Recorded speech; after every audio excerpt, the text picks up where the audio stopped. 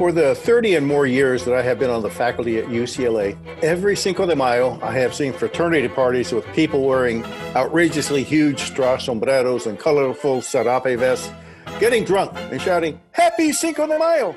I am shocked and at times disgusted at these Cinco de Mayo events. Today, we're going to take this opportunity to step back and engage in a conversation about understanding what cultural appropriation is and its significance. Most importantly, we'll discuss how we can use our voices to create the change we need to stop cultural appropriation when we see it. Welcome to Gente and Health, a podcast by the Center for the Study of Latino Health and Culture. I'm the center's director, David Hayes Bautista, the old Chicano professor. This podcast is an extension of the research we have been a part of for many years. Join us as we discuss the state of Latinos and as we unearth the voices of our gente and health. Today we have Randy Lopez, a second-generation Chicana pre-med student from the Inland Empire of Southern California. She is motivated to empower other first-generation community college students and educate others about the importance of providing accessible and equitable health care that is culturally appropriate. She is a CESLAC research assistant, UCLA alumni, and a writer for this podcast. Today, she'll talk about cultural appropriation in the age of social media. We also have Angeles Almaraz, a first-generation pre-med student from the big Central Valley of California. Her upbringing informs her passion for medicine and social equity and fuels her work with pre-health students and Latinx and undocumented communities. She is motivated to bridge access to higher education, healthcare, and social services to the communities that raised and inspired her. She is a UCLA alumni and is enrolled in the Enhanced Post-Baccalaureate program at Charles Drew University. She is currently a MedPep mentor, the co-founder of Undocu MedPep, a quality improvement assistant at a nonprofit clinic in Los Angeles, and a project coordinator for Pre-Health Dreamers as she continues working with undocumented DACA TPS pre-health students. I was born in Los Angeles, 75 years ago. And I remember hearing vaguely about Cinco de Mayo events when I was growing up, and I was raised in the Central Valley. It wasn't until I got to the university campuses that suddenly I began to see Cinco de Mayo events as particularly practiced by fraternities. And they usually consisted of people wearing these great big, huge, silly straw hats, putting on a sarape, maybe wearing huaraches, and just getting horribly drunk. Sometimes they would do things such as have tortilla tossing contests. I remember one time they had a party that had to do with illegals crawling under the border fence. So you had to apparently crawl under some fence to get into the party. They thought it was a lot of fun. I thought this was horrible. I thought this was disgusting. These sorts of things where people take what they think is Latino and just kind of toss it around, make fun of it, is what we could call cultural appropriation. There are a lot of examples of this. I don't know if you've seen Santa Barbara. That was originally founded as a presidial town in 1785. In 1925, when Latinos were temporarily a minority in California, they had a big earthquake and the city of Santa Barbara fell down. And they were going to rebuild it, but the city fathers decided to make kind of a tourist attraction. Everything had to look like old Spanish California. And so there was an architectural appropriation. And I remember growing up and seeing these, they were called Spanish Revival. And then I'd go to Mexico and look and say, well, this doesn't look like that. What do they mean Spanish Revival? But it was their idea of what Latinos do. So we need to understand that if there's something that is an expression of a group of people, and we understand it and we appreciate it, somebody else comes along, just sees the surface, takes the surface and puts their own meaning on it, that is appropriation. It doesn't have to be like that. There are times when you can have actually appreciation, where somebody sees something happening and wants to understand, what is this history? What is this context? What does this mean to this group of people? And join in with that. That's more of appreciation. I'll have to admit, in our youth, I'm talking about up at Berkeley in the early 70s, we did our own bit of cultural appropriation when we reinvented, or we brought Cinco de Mayo, our version, to UC Berkeley. So what was Cinco de Mayo? It was a salsa concert at the Greek Theater. Now, looking back, I mean, we were trying to figure out, what do we do? We didn't know the history of Cinco de Mayo, but we, took salsa music. Now, I love salsa music. It didn't have a lot to do with the original Cinco de Mayo, and we could not put the things together. So we still have had, a salsa concert at the Greek Theater at Berkeley. So in a way, we were sort of guilty of some of that as well. But we're going to talk about some examples of this: appropriation versus appreciation versus modification, because cultures don't stand still. They move all the time. So with that, I'd like to turn to Brandy Lopez. And Brandy, why don't we just chat a little bit about some of your experiences, your perspectives on cultural appropriation? Great. Thank you, Professor. In the age of social media, in the age where we have information and news available as it happens, we often find ourselves on social media with newer and newer generations having their own experiences and having their own stories associated with cultural appropriation. We are often shocked by the blatant and deliberate incidents or patterns of cultural appropriation that we see. Most of us do have a vague definition of what we all consider appropriation. However, as most people I know define it, it's the action of selecting certain clothing items or mimicking bodily features of a culture or ethnic group, often a marginalized group, that is not the own of the person who is appropriating, and it is used for personal benefit without the respect or understanding of the significance of the item or the culture itself. And this is often used to be belittled as a trend or something for their own notoriety, unfortunately. And some examples of this on social media, such as Instagram, TikTok, Twitter, or Facebook, are brown facing, blackfishing, and fox eye.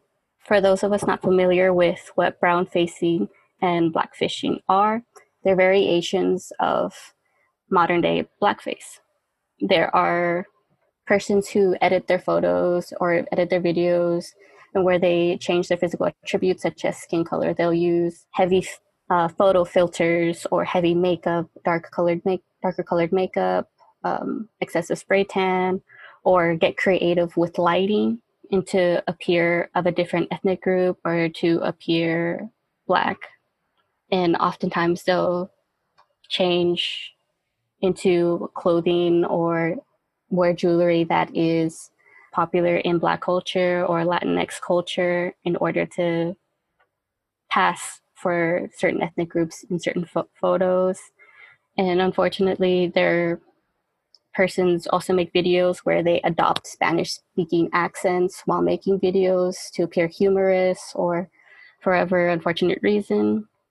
And in regards to these trends, it's unfortunate how the persons, the influencers or other persons engaging in these so-called trends don't understand that there's a far greater significance, because when persons are adopting like certain hairstyles or certain clothing, they don't realize persons from certain marginalized groups who wear specific clothing or have specific hairstyles have been deemed unprofessional or have been deemed undesirable by society. And the persons appropriating these types of trends or features don't really understand that further seeks to marginalize these communities. And unfortunately, cultural appropriation doesn't just stop at social media. It also goes into the global market.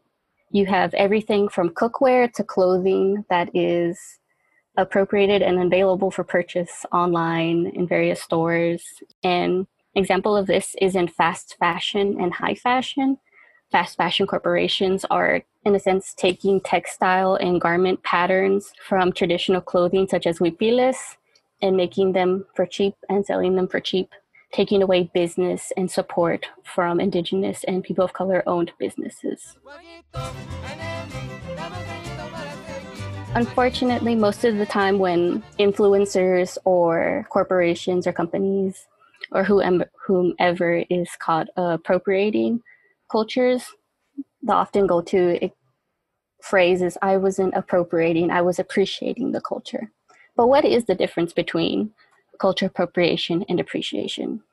Well, first off, there's a big difference in looking at the intention of what the person or corporation was intending to do, and also looking at what the actual definition of appreciation is.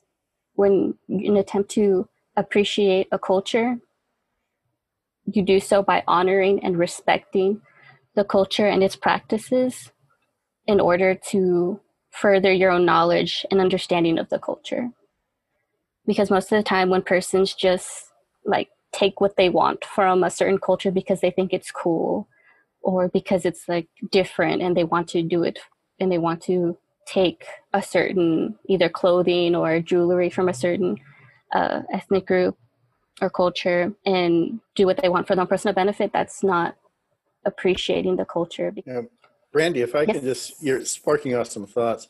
You know, strikes me there's a very, there may be the big overlap between sort of stereotyping and cultural appropriation.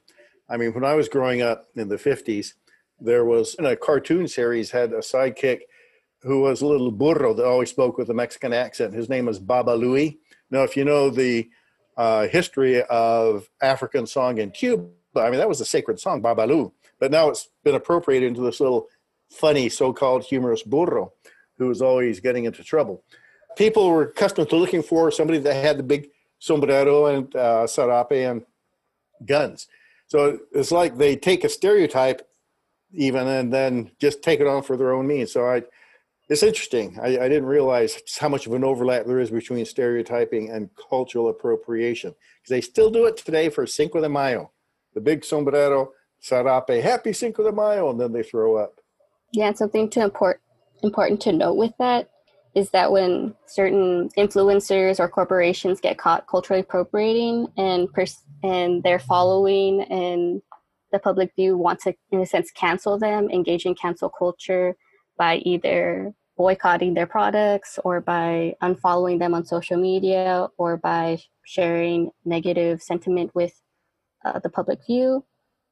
It's important to note that at the end of the day, we really want to change the conversation from, instead of canceling someone, we want to, in a sense, remediate what has happened, what damage was caused. How can this corporation, this person mend the situation and in the future not engage in the action that they did? And how can we change the conversation to where we make more people aware about cultural appropriation, its significance, and to even engage in deeper conversations with their friends, their partners, their community members, so that we're all more aware and we can hopefully create an equitable world for all of us to where we're more aware of what we do, we're more aware of our intention and our values at the end of the day.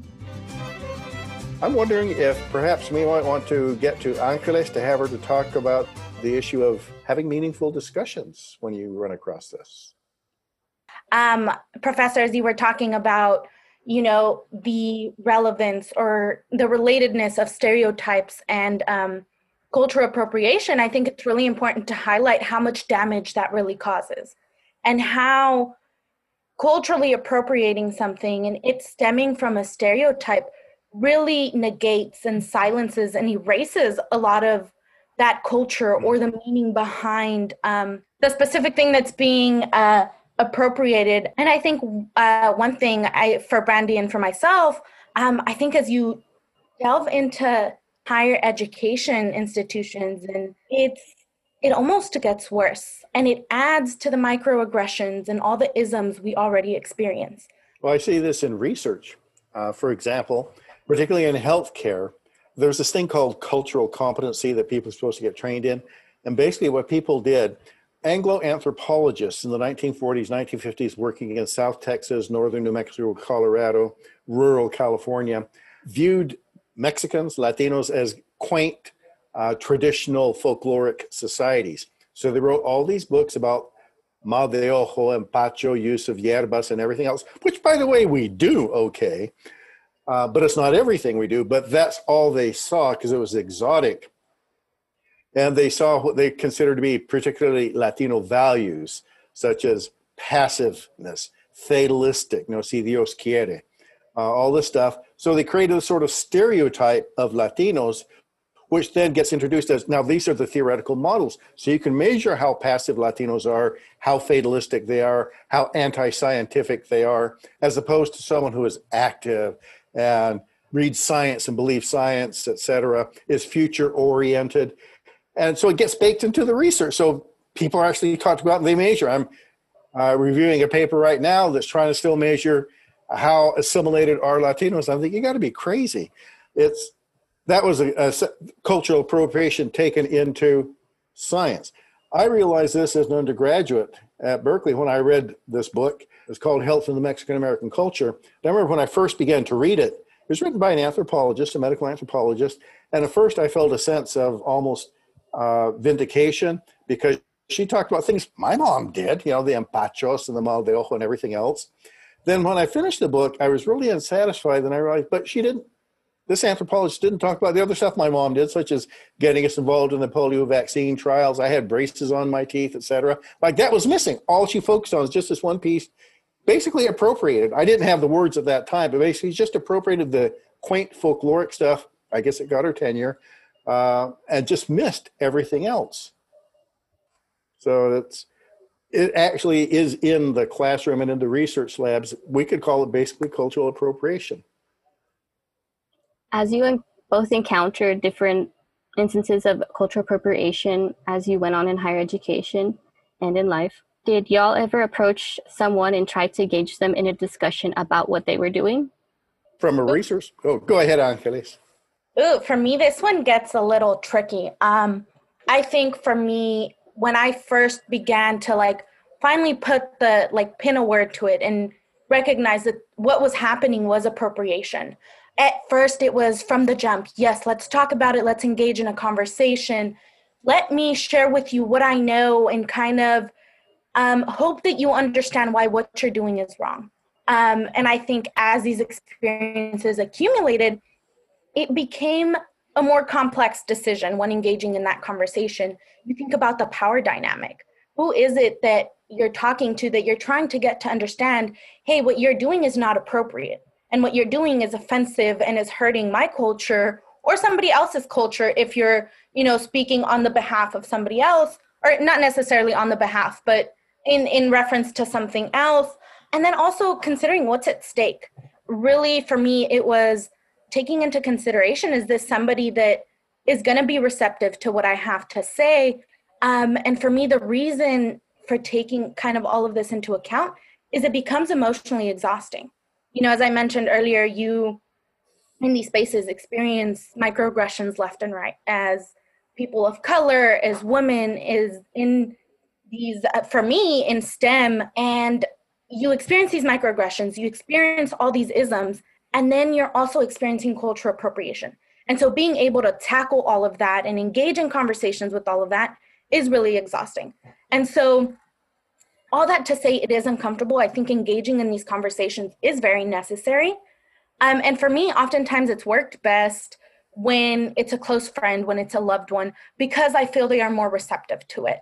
And I think at the end of the day, when engaging in these conversations, it goes beyond what are you and I going to talk about today? How do you and I get on the same page as to, hey, what you are doing or the comment that you said or the information that you're consuming is incorrect. It's really, how do we change our behavior? How do we change our approach and our view of cultures that aren't our own? So yeah, I think for me, engaging in all of that is really complex. And it definitely goes on a case-by-case scenario. Sometimes when, the event or the appropriation itself is, I mean, there's extremes to it in those cases, as exhausting as it may be. There's just part of me that doesn't let me just turn around and walk away from it. It's always, how do we engage? Because sometimes that engagement, there's a lot of power in numbers. How many times are you going to hear that what you're doing is wrong? And will you, try to understand it? So yeah, for me, that's kind of how it's been when it comes to approaching someone and engaging in that conversation. Then I remember having experienced it, but let's talk about voice and agency. 1970, I was just starting work in basic sciences at UCSF. I had graduated from Berkeley, but had been involved in the Chicano movement for a number of years, was setting up La Clínica de la Raza in Oakland. So I get to UCSF, and the first job I got was as an RA to a faculty who wanted to study Latino health, and had developed this giant questionnaire about all the use of folk healers, curanderos, hierbas, and everything else. Didn't ask once about using medical services. And in fact, medical anthropologists concluded that because Latinos didn't go to the doctor, they didn't care about their health. They didn't want to go. And so I got into arguments with her about this. One day I said, well, look, Latinos do care about health. Well, that's not what the literature says. And I took her to Oakland to visit La Clínica de la Raza. And there were lines of people down the block, and other volunteers were building things and putting up drywall and everything else. And I took her all around, and she was shocked because that's not what the literature said. And in fact, that led to my very first article, although I was second author, she first author, and the title. And this came out in, it's a medical student journal published by the American Medical Association. And the title was Myth Destroyed. Chicanos do care about health because of all this appropriation. People, well, they didn't show up because they didn't care. That's all their problem. No, they didn't show up because you charged them it. They didn't have insurance, there's shortage and everything else.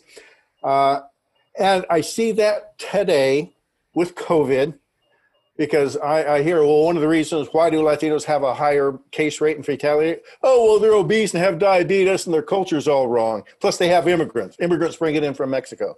Well, I have to push back against that narrative because that's not the case at all.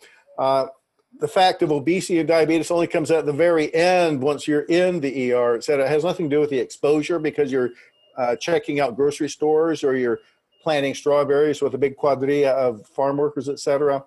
But people constantly want to stereotype us, put us in a box, appropriate that. And with COVID, this appropriation can lead to unmet need and even increased deaths. So we're trying to get care and the PPE where it belongs, say with the farm workers, with the meat packers, with the grocery store clerks, et cetera. So it kind of fits together. Yes, and actually that's sort of, it makes me angry. So I do my research on it. That's kind of how I exercise my voice. I push back against it. And I have been doing that now for 50 years as an academic researcher. People still think almost all Latinos are recently arrived welfare seekers that come here to steal somebody's job and use all the welfare. Plus they're violent and criminal. My God, look at the data. Please look at the data. So yeah. So, but it energizes me. Although at some times, I get to think, God, I wish I could do something else that was a little bit more fun, but it certainly keeps me going. It helped me use my voice. I had found it by the time I started UCSF. It just kind of solidified it. I'm using my voice in academic medical research. In regards to exercising your voice and agency, these can be very different experiences, whether you're doing it in person versus online. Angeles, are there any instances that you'd like to share with us? I actually can't think of a specific instance, but I think I really did want to touch on the online aspect. Earlier, you were talking about social media and kind of how that plays a role into, cultural appropriation nowadays. And I think to an extent, it becomes trendy. Social media is such a powerful platform, and I think oftentimes we don't realize that. And so, for example, having something that is culturally appropriate to culture and the amount of retweets or reposts or shares that it gets is really impactful because that information is getting spread to so many people so quickly. That I think it works in one of two ways. If the information is, constructive and it is trying to, combat the cultural appropriation that a lot of minority cultures experience, it gives us that platform to get this information and start having people talk about it in a quicker way. On the downside, it has that same effect if the information is wrong or if the information is cultural appropriation. And in that case, it almost, I would say reverses, not necessarily reverses, but does a lot of harm to the work that community members and scholars and activists and folks are doing to try to get the value of these cultures out there, and to try to combat that cultural appropriation that continues to exist and those stereotypes. And yeah, I think being, for me, online and kind of how I utilize that platform, it used to be passive. It used to be fun. I mean, it still is, but there wasn't much thought to it. I think I've come to a place where really being intentional about the information that we consume and also the information that we share, because it plays such a big role in these stereotypes and this cultural appropriation that we, continue to experience. And I think 2020 being as unique of a year as it has been, has definitely shown that.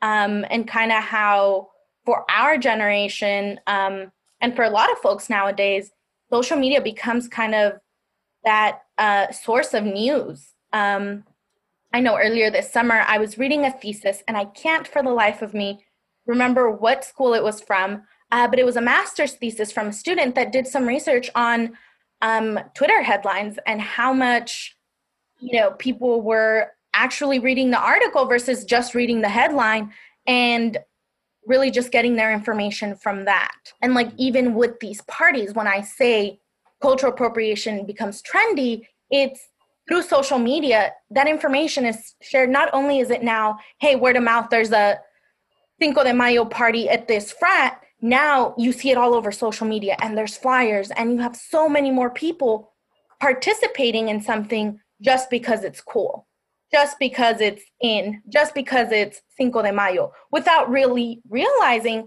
the harm that's being done.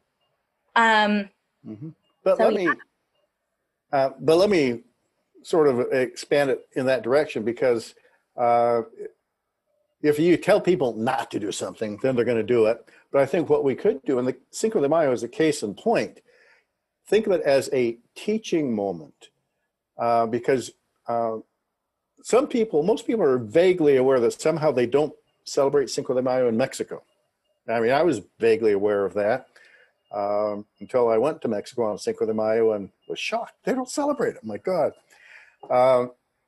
And, as young Chicano, we picked up Cinco de Mayo. I can show you the student newspaper at UCSF. We had big Semana de la Raza, but we had no idea why we celebrated Cinco de Mayo. But finally, as we were researching the Latino epidemiological paradox, and I started doing some historic demography and using the Spanish language newspapers published in California during the Gold Rush and Civil War, that the story of the Cinco de Mayo plopped out.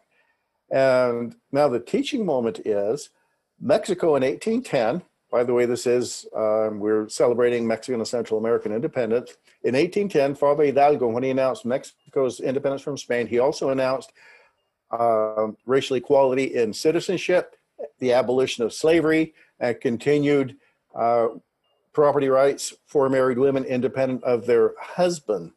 The U.S. came along about 40 years later, took over California, and Latinos were shocked that the U.S. Constitution permitted slavery, denied citizenship to non-whites, and when a woman married, she suffered what was called legal death. She ceased to exist legally. The husband was going to make all the decisions. So when the American Civil War broke out and things were looking very bad for Abraham Lincoln and the Union, and suddenly the French go into Mexico to set up an ally of the slave state Confederacy, but the French were beaten at the Battle of Puebla. When news of that got here, about 3 weeks later, on May 22nd, 1862, Latinos took to the streets to tell the public, here's where we stand on the issues of the Civil War and the French intervention, that we oppose slavery, we support freedom, we oppose white supremacy, we support racial equality, we oppose elitist plantation rule, we support government of the people, by the people, and for the people. And that is why we began celebrating as an act of civil rights and announcing here is where we stand in both of these wars. So I would like for us to take back Cinco de Mayo. There's no reason why shouldn't we celebrate, but let's understand why we're celebrating. And there are some of the same issues that we are fighting today. Racial equality, civil rights, who's in, who's out, how do we govern? Is it democracy or some sort of plantation rule? Same issues. We could turn Cinco de Mayo around to help us instead of going away from it because it was hurting us. And I'll have to admit, for many years, I didn't even want to hear about it because all I thought of drunk fraternity boys. I don't think that anymore. We can now, this is a teaching moment. We appreciate you coming on the podcast today. Are there any final comments or final thoughts you'd like to share with our audience? Angeles? Yeah, of course. I think just to piggyback off Dr. Hayes Bautista and really ending with this appreciation for our culture, I think these conversations oftentimes really require an empathetic stance from all the parties involved. And although that isn't always feasible, it's really, I think, great to see that these spaces are being filled by POC. And as we have more folks going into higher education institutions and healthcare fields, and just more community members that are really having that agency and their voice develop and grow, I think it is our greatest tool in making sure that cultural appropriation, doesn't continue to happen as our generations go on, and that our experiences and our cultures are heard, are seen, and most importantly, are valued. I want to thank you all, of course, for having me on the podcast today. It was really great engaging in this conversation with you all. I think it's really important for many of us to continue to have these conversations, as difficult and as uncomfortable as they are. So thank you so much for your comments, Brandy. Thank you so much for your comments, Angeles. That's it for this week then. Let's think of teaching moments. These are times to teach, and not every moment has to be a teaching moment. Think of your agency, and remember, in terms of, as we talk about Latino culture and everything else, I keep saying there are 60 million ways in this country to being Latino, Latinx, Chicano, Indo, Afro, Oriental, Ibero, and that's okay. Thank you all for listening, and please remember to subscribe if you haven't done so. This podcast was written and produced by Brandy Lopez and Gisela Hernandez. Our executive producers are Adriana Valdez and Seda Santizo Greenwood. Editing, as always, was provided by Elias Rodriguez. And the music this week was provided by the Mariachi de Uclatlan. Tune in for the next episode as we delve further into the topics of Latino health and culture.